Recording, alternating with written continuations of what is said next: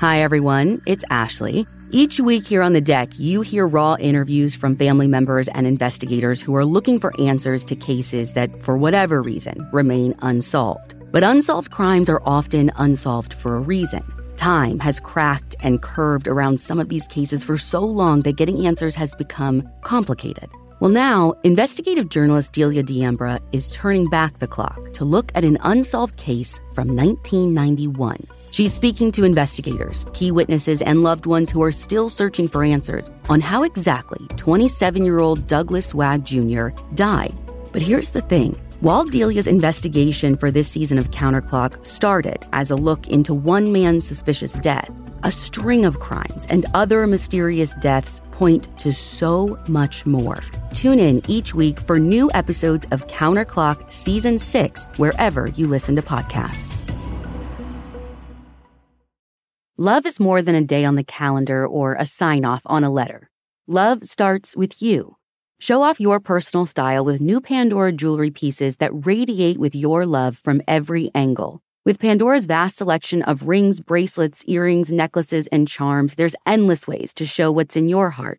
Write a love note to yourself or your best friend with handwritten charms or a personal engraving. Shop now at pandora.net. Pandora, be love. State Farm helps you win by helping you create an affordable price just for you. Talk to a State Farm agent today to learn how you can bundle and save with the Personal Price Plan. Like a good neighbor, State Farm is there. Prices are based on rating plans that vary by state. Coverage options are selected by the customer. Availability, amount of discounts and savings, and eligibility vary by state.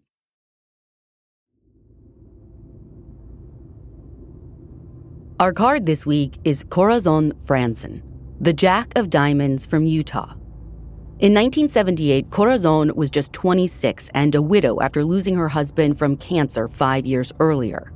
And she was still mourning the loss of her husband when she herself became a victim of a horrifically brutal attack in the parking lot of her seemingly safe apartment complex.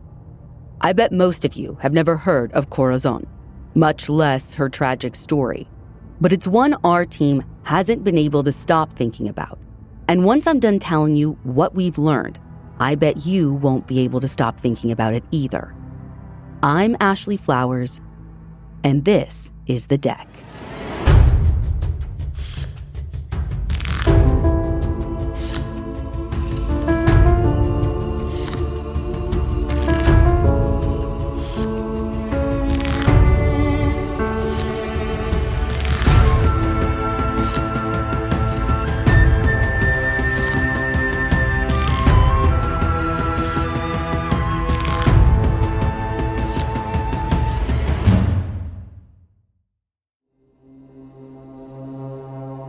February 5th, 1978 was a Sunday, and just after 8 a.m., churchgoer David Lake was just pulling into the parking lot of his Latter-day Saints chapel in Murray, Utah. As David was parking his car, something unusual caught his eye. It was a woman lying in the shrubs on the edge of the church parking lot, and whatever had happened to her, it didn't look good because he could see that there was some blood on the pavement. David ran inside the church and alerted the bishop, a guy named Calvin Gillen, who in this small town just also happened to be the Murray police chief. The two ran back outside to get a look at the woman. She was in such bad shape that they couldn't tell if she was even still alive. So Chief Gillen called for the Murray Police Department and a county ambulance to come quick.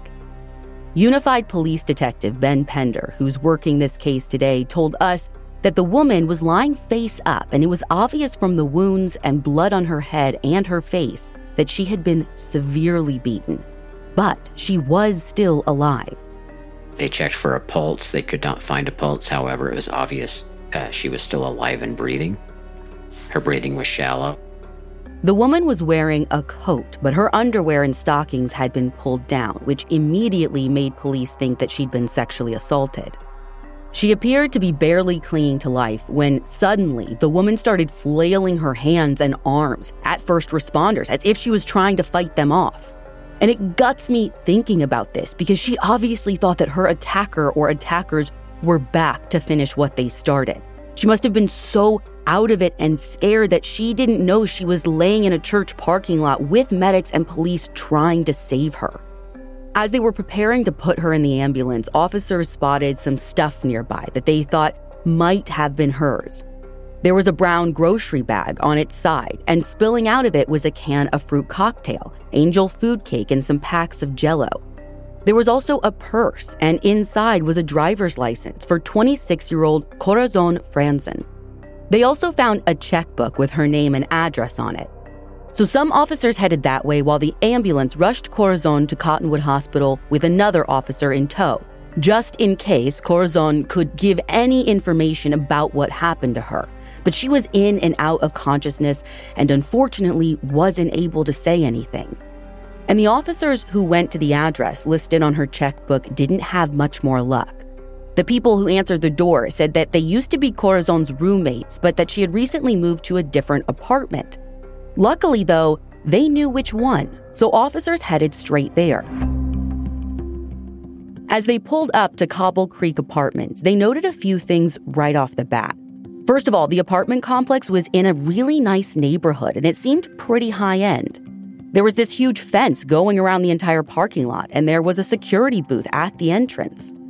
But the second thing that they noticed flew in the face of the picture of safety and security that had been so well constructed, because at the back corner, they saw a white car with bloodstains all along the side of it, and a long blood trail, even more random grocery items on the ground. They figured that it had to be related to Corazon's attack.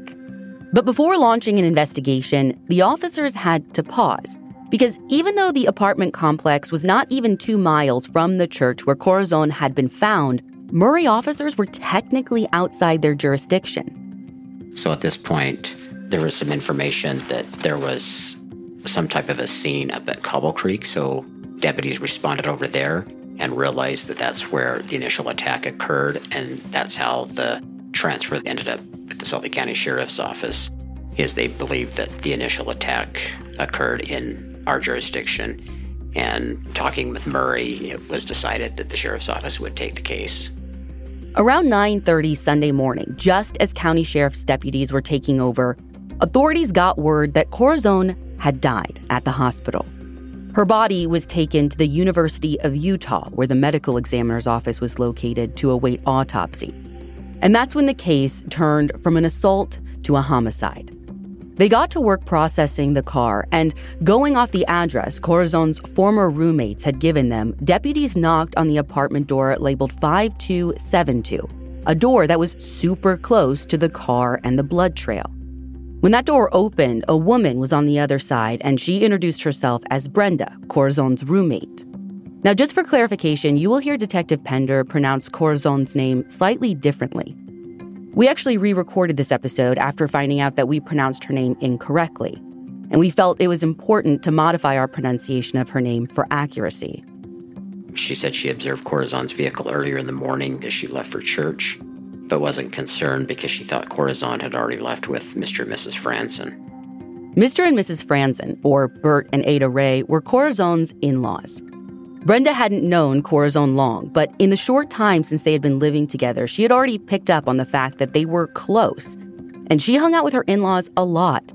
So much so that anytime Corazon wasn't around, Brenda figured she was with them, which is what she had figured for the last day or so. She indicated that she didn't see Corazon Saturday on the 4th, but believed Corazon had been there and had changed her clothes and left some packages and picked up a key to the deadbolt lock, which had just been installed. Brenda confirmed that she hadn't actually laid eyes on Corazon since Friday morning. She told police that she had had a date Saturday night, so she left their apartment at around 6 p.m. and didn't get home until after midnight, somewhere around like 12:30 or so on Sunday. But she couldn't recall whether or not she saw Corazon's car in the parking lot when she got home. But if you're following along closely, you'll realize that Corazon's car likely was there, and Brenda got home just a half hour or maybe 45 minutes after Corazon was attacked right outside their apartment. I mean, she just barely missed witnessing it. Now, I know what you're wondering, and same, my friend. You saw her car that morning, maybe the night before, but you didn't see all the blood? I don't think she went up close to the car to see if there's anything. I don't think she knew of anything at that point. Thing is, that doesn't totally make sense to me. Because Brenda told officers at her door that as she was leaving for church that very morning, she saw Corazon's car in the parking lot and had noticed that it was unlocked, which she thought was odd because Corazon usually locked her car. So if Brenda is up on the car enough to notice that it was unlocked, how had she missed all the blood?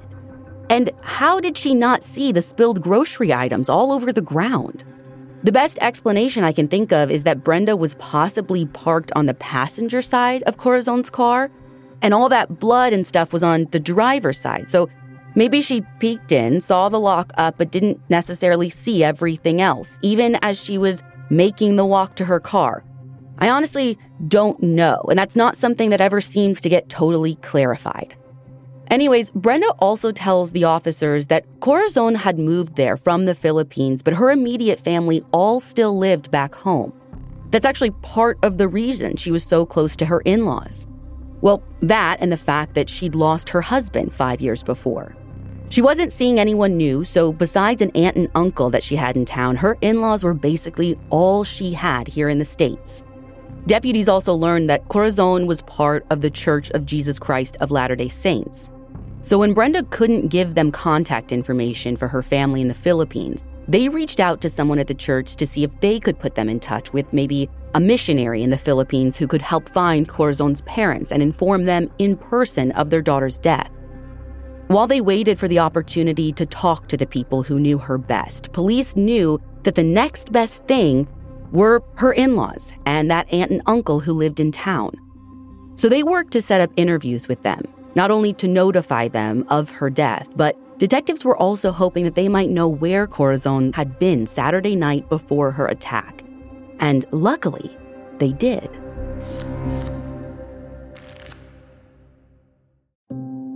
Busy parents have enough on their plates without adding your children's homework to the list as well. IXL is an excellent resource for homework help, which is especially nice for parents who are rusty on school info themselves. And methods have changed over the years, too. IXL Learning is an online learning program for kids. It covers math, language arts, science, and social studies. It's designed to help them really understand and master topics in a fun way with positive feedback. And you get one site for all the kids in your home, pre-K to 12th grade. There's a reason why IXL is used in 95 of the top 100 school districts in the U.S. Backed by research, kids using IXL are scoring higher on tests. From studies done in almost every state in the country, the kids who had IXL are consistently doing better. If your child is struggling, this is the smartest investment you can make. A month of IXL costs less than an hour of tutoring, so now you could get your child the help they need at an affordable price. Make an impact on your child's learning. Get IXL now. And the Deck listeners can get an exclusive 20% off IXL membership when they sign up today at IXL.com/deck. Visit IXL.com/deck to get the most effective learning program out there at the best price. I can remember sitting in my high school Spanish class, looking down at the ground, just desperately hoping, I wouldn't get called on. Because languages have never come easy for me. And even after all those years of studying in school, I felt so insecure. Then as my husband and I started exploring international travel recently, he convinced me that it was time to give language another try. So naturally, we found Rosetta Stone, the most trusted language learning program. It's available on desktop or can be used as an app on your phone or tablet. Rosetta Stone offers 25 languages, and they have a true accent feature that gives you feedback on how well you're pronouncing your words. As my family continues to explore future travel, I know I'm going to take advantage of that because I want to feel as confident and respectful as possible. Don't put off learning that language. There's no better time than right now to get started. For a very limited time, the Deck listeners can get Rosetta Stone's lifetime membership for 50% off. Visit rosettastone.com/deck. That's 50% off unlimited access to 25 language courses for the rest of your life. Redeem your 50% off at rosettastone.com/deck today.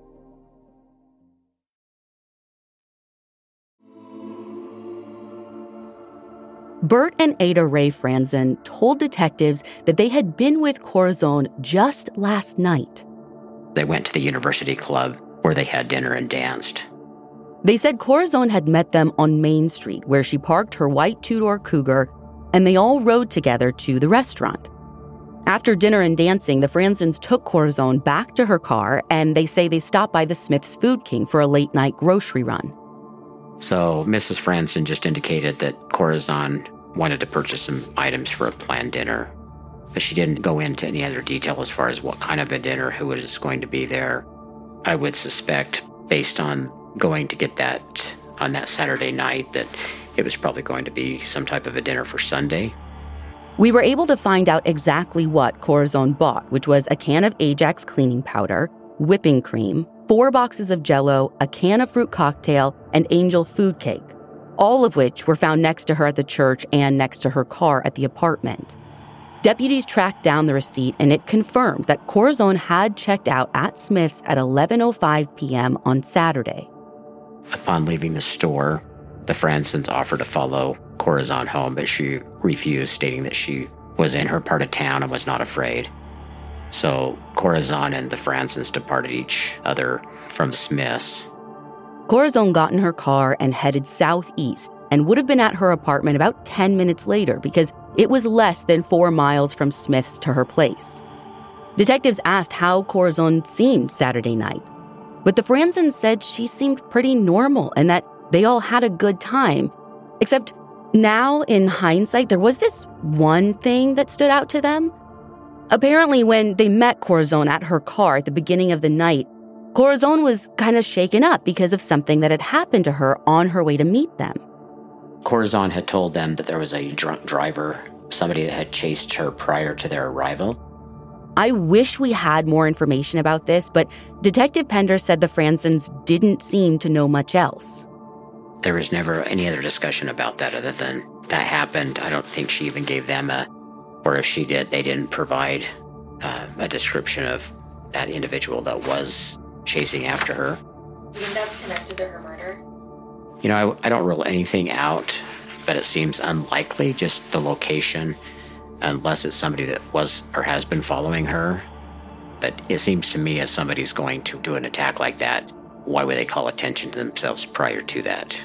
So I don't want to say there's no way that person could be involved. It just seems unlikely. So that was that. After the grocery stop, it would have been about 11:15 or 11:30 Saturday night when Corazon was pulling into her parking spot at home. It seems to me as though as she's getting out of the car is where she's being attacked. So either somebody's waiting for her or waiting for somebody to come. Before the deputies wrapped up their interviews with the Frandsens and Corazon's aunt and uncle, they got a little bit more background information. They found out that Corazon had worked at Surety Life Insurance for the last 4 years, and she also had a part-time job at a clothing store called Castleton's at the mall in the town of Murray. They said for cultural reasons, Corazon had no plans to ever date or remarry after losing her husband to cancer, so there was no romantic interest that they knew of. Her social life was pretty simple. Her friends consisted of coworkers and fellow churchgoers.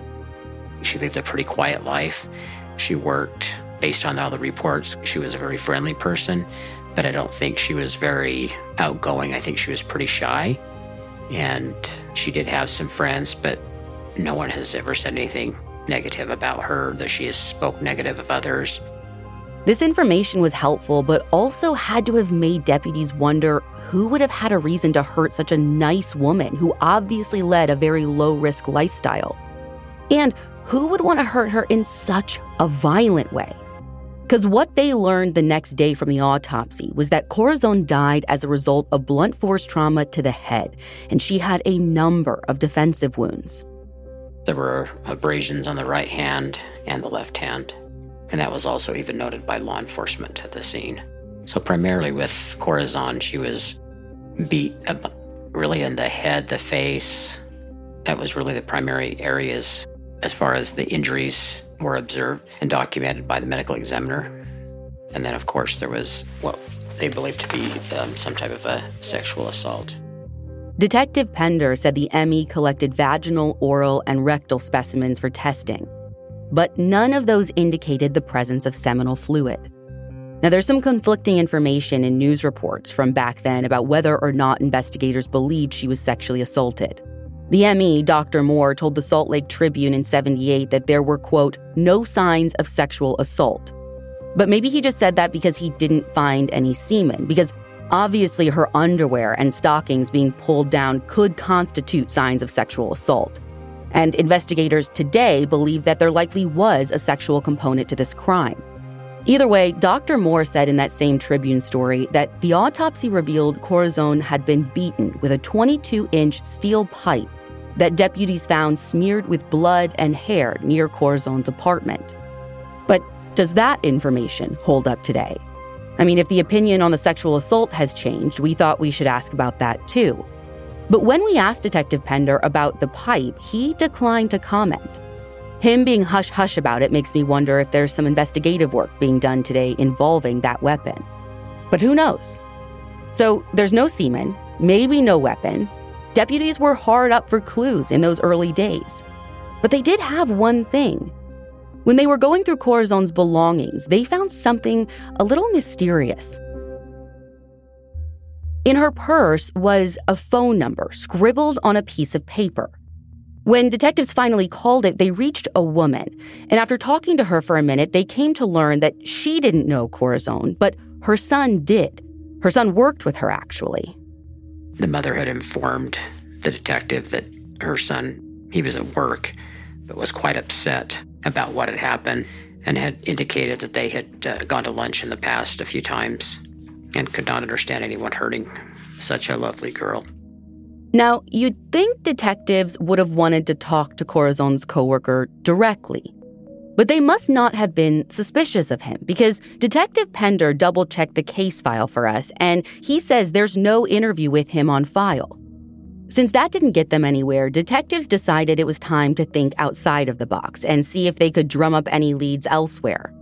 So they did a search for stolen or abandoned cars, thinking that if they found any with blood inside them, it might be connected to Corazon's murder.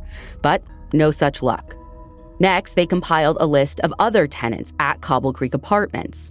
I mean, with no suspects yet, the best they could do was start in and work their way out.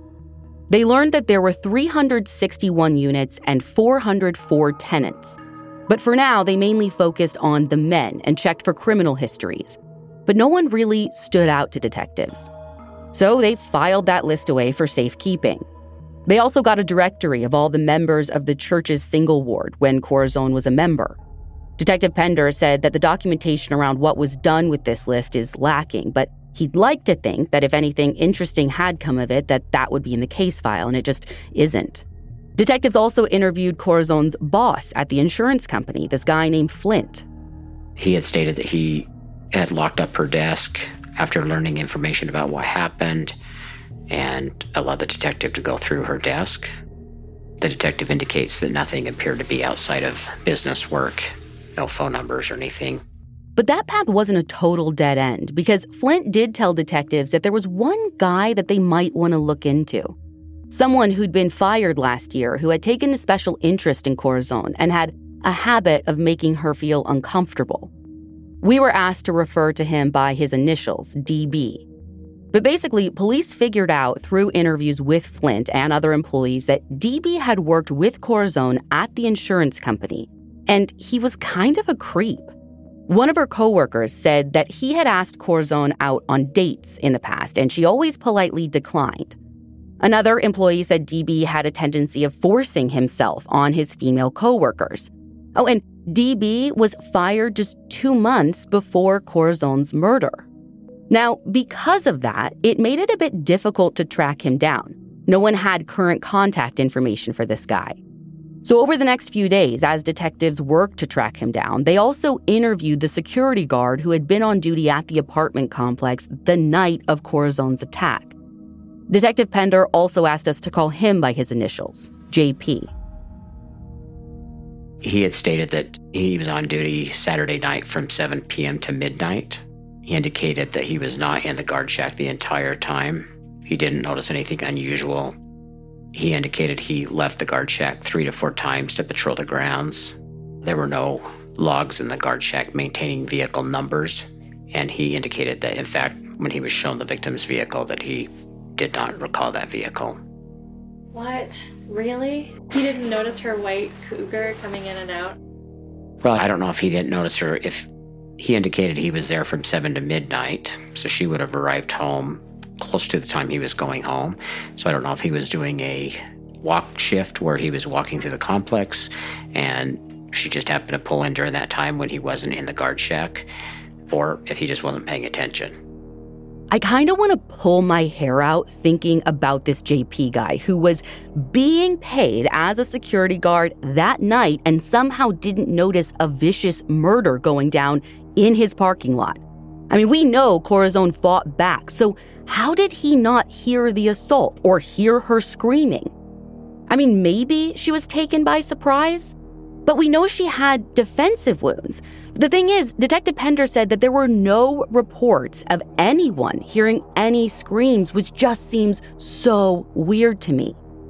Now, JP said that when he was in the guard shack, his responsibility was to record the license plates of any car that didn't have authorized tenant parking stickers. So why didn't he have a log from Saturday night? Were there no visitors during his shift? This is another piece of information that was either not documented in detail or it's just been lost to time. But knowing that security guards were supposed to record license plates of visitors made police wonder if Corazon's killer was a tenant with a legit sticker on their car, or if they parked outside of the fence on the road. And it's actually that second option that they kind of leaned into because of where the blood trail led. Cobble Creek Apartments are actually still there today, and there's a tall concrete fence around the property now, but back then it was just a chain link fence.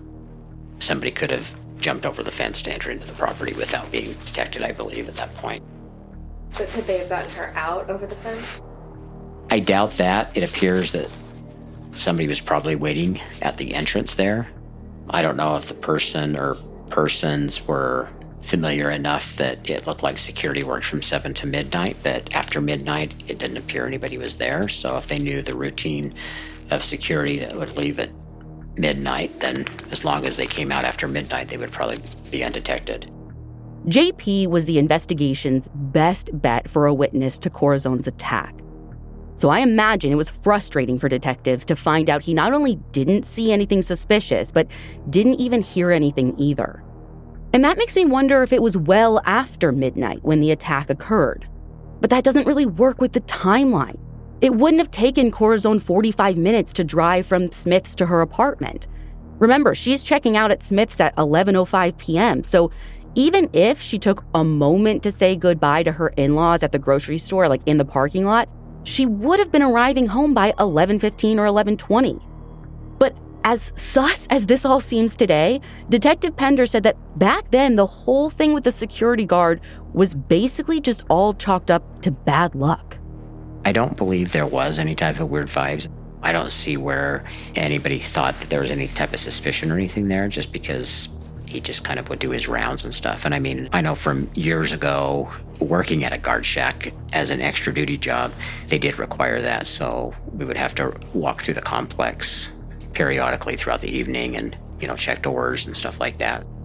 JP was also a reserve officer with the Salt Lake County Sheriff's Office back then, and he had passed a background check for that job, so he must have just seemed credible to investigators. That's why detectives moved on to interview other employees of the apartment complex to see if anyone else stuck out to them. They checked with the maintenance staff. They really kind of combed through everybody that was working there at the complex. No information was provided. Again, I think just because of the time this occurred, that staff wouldn't have been on site. So nobody really had any additional information, again, because of the time frame. Now, remember at the beginning when Detective Pender mentioned that Corazon's roommate Brenda said they'd just gotten a new deadbolt installed? Well, unfortunately, there isn't any follow-up information on that available. I mean, I was wondering who installed it, what they had to say.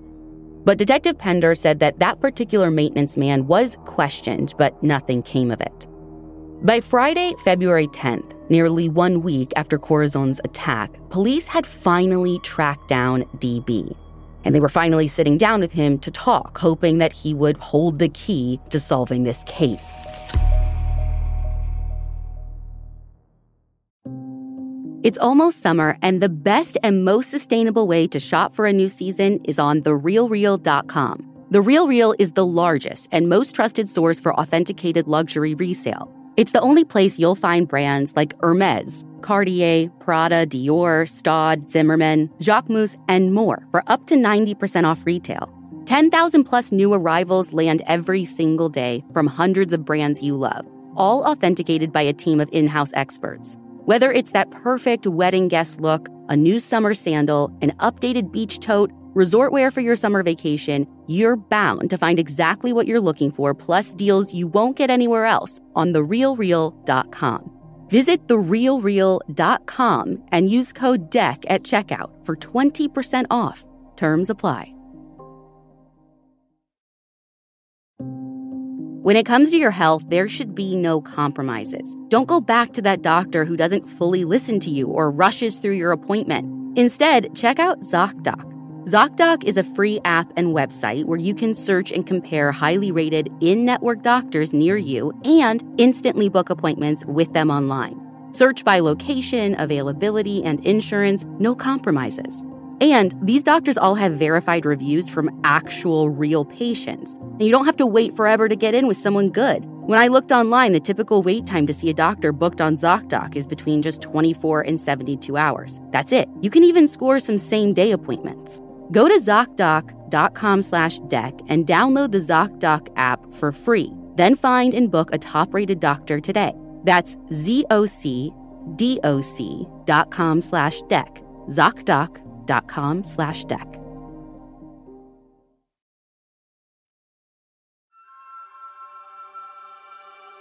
DB admitted he used to work with Corazon at Surety Life Insurance, and that the two had talked a few times at the office, mostly about LDS missions.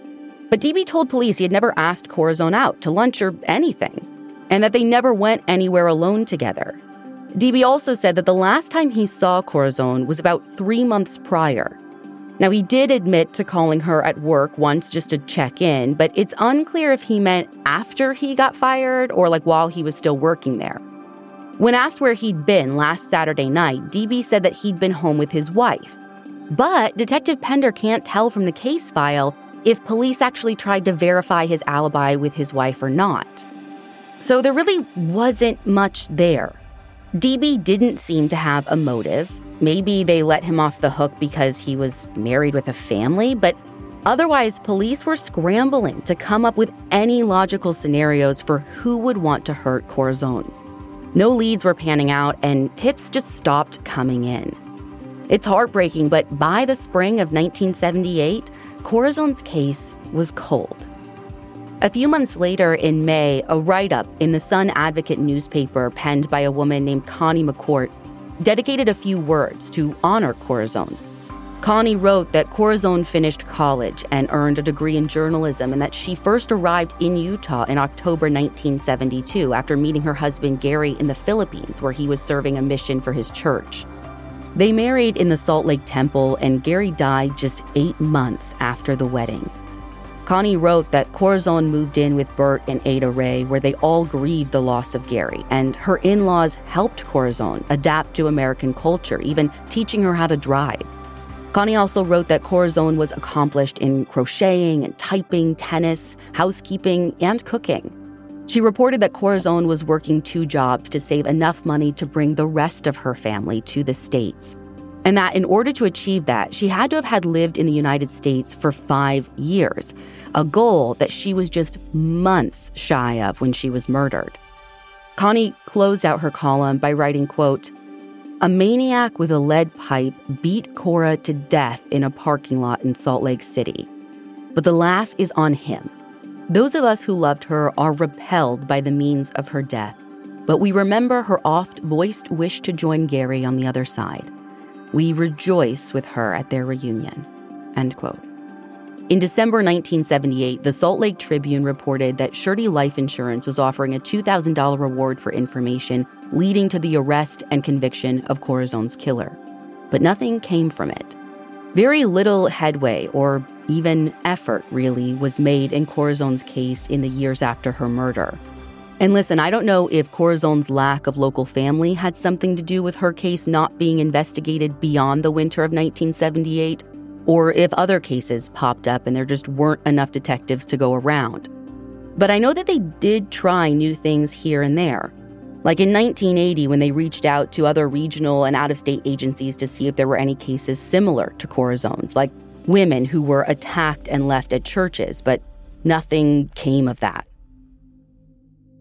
More than 3 decades went by, but eventually, around 2011, the Salt Lake County Sheriff's Office formed a cold case unit, and a detective finally picked up Corazon's case file for the first time in 33 years. That investigator presented her case to the Vidocq Society, hoping for some guidance. It looks like they did make some suggestions about some potential DNA testing. They talked about maybe putting it out into the media, but unfortunately it didn't produce any viable leads at that point. So Corazon's case went back on the shelf. Fast forward 2 more years, and the next movement was in 2013 when a grant had been acquired for detectives to work some Salt Lake County cold cases. That's when a detective decided it was finally time to get some of the evidence tested for DNA in Corazon's case. The items from both crime scenes had been preserved over the years, so he sent off her purse, the can of Ajax that was found near her car, a beer can that was also by her car, though they weren't sure if it was even related, and one of her shoes.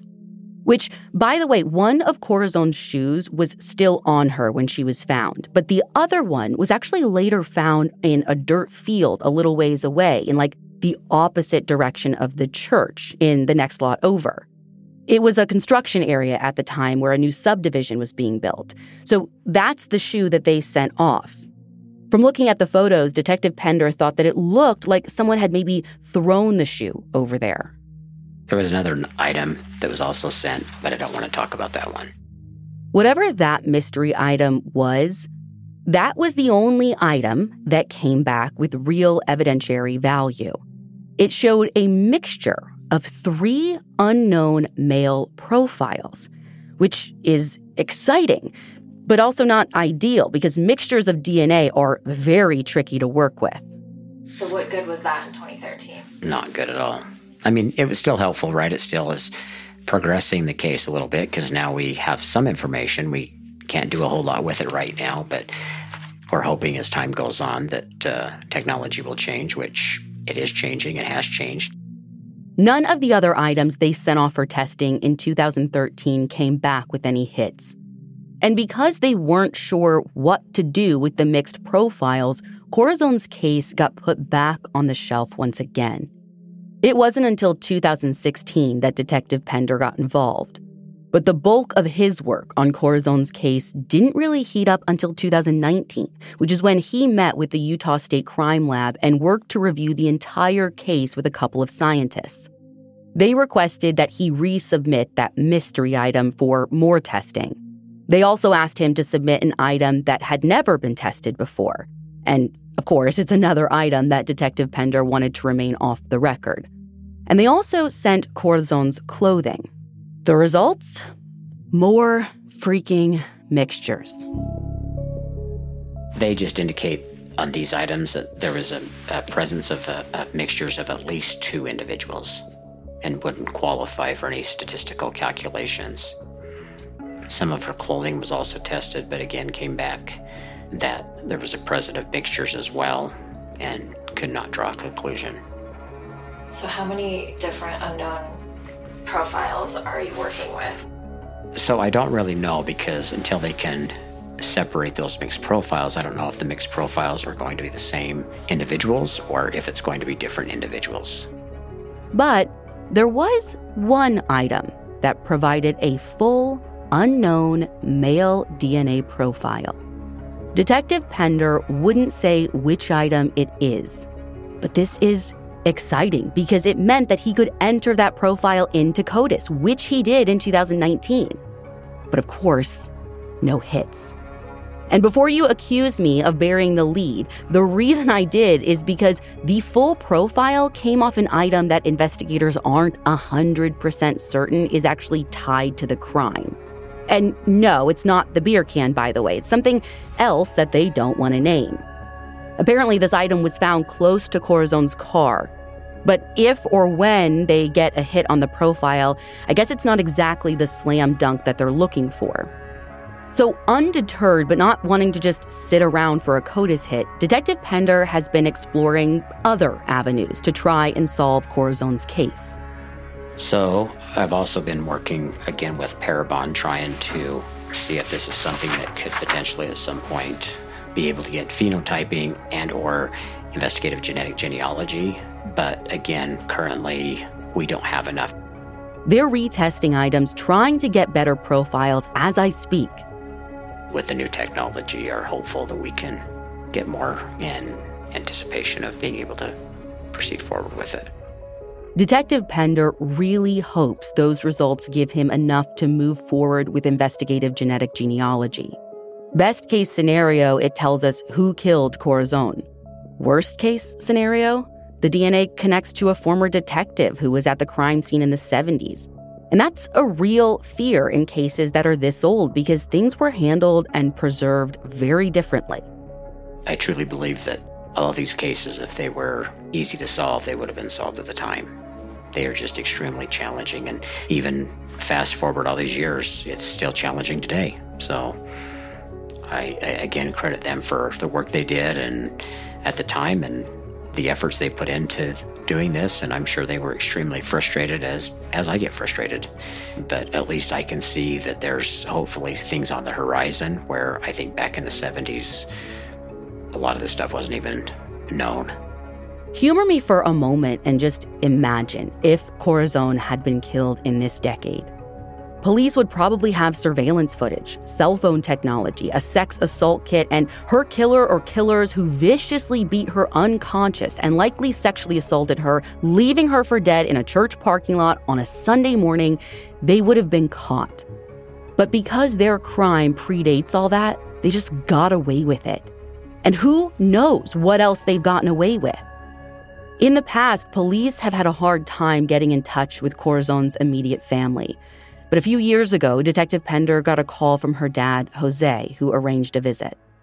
She showed up along with Corazon's, one of her sisters, and her sister looked almost identical to Corazon. But it was really nice to meet them and speak with them and kind of exchange information and stuff like that. And to let them know that, you know, we haven't given up and we're not going to give up on his daughter's case.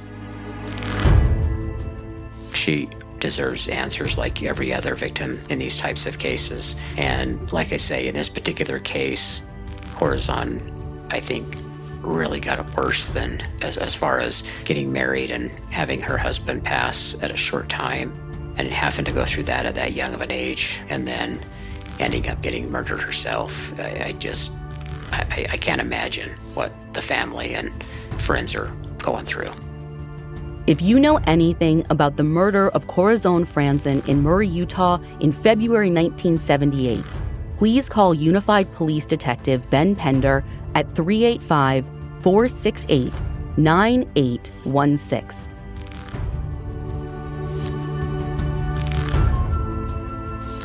The Deck is an AudioChuck production with theme music by Ryan Lewis. To learn more about The Deck and our advocacy work, visit thedeckpodcast.com. So what do you think, Chuck? Do you approve?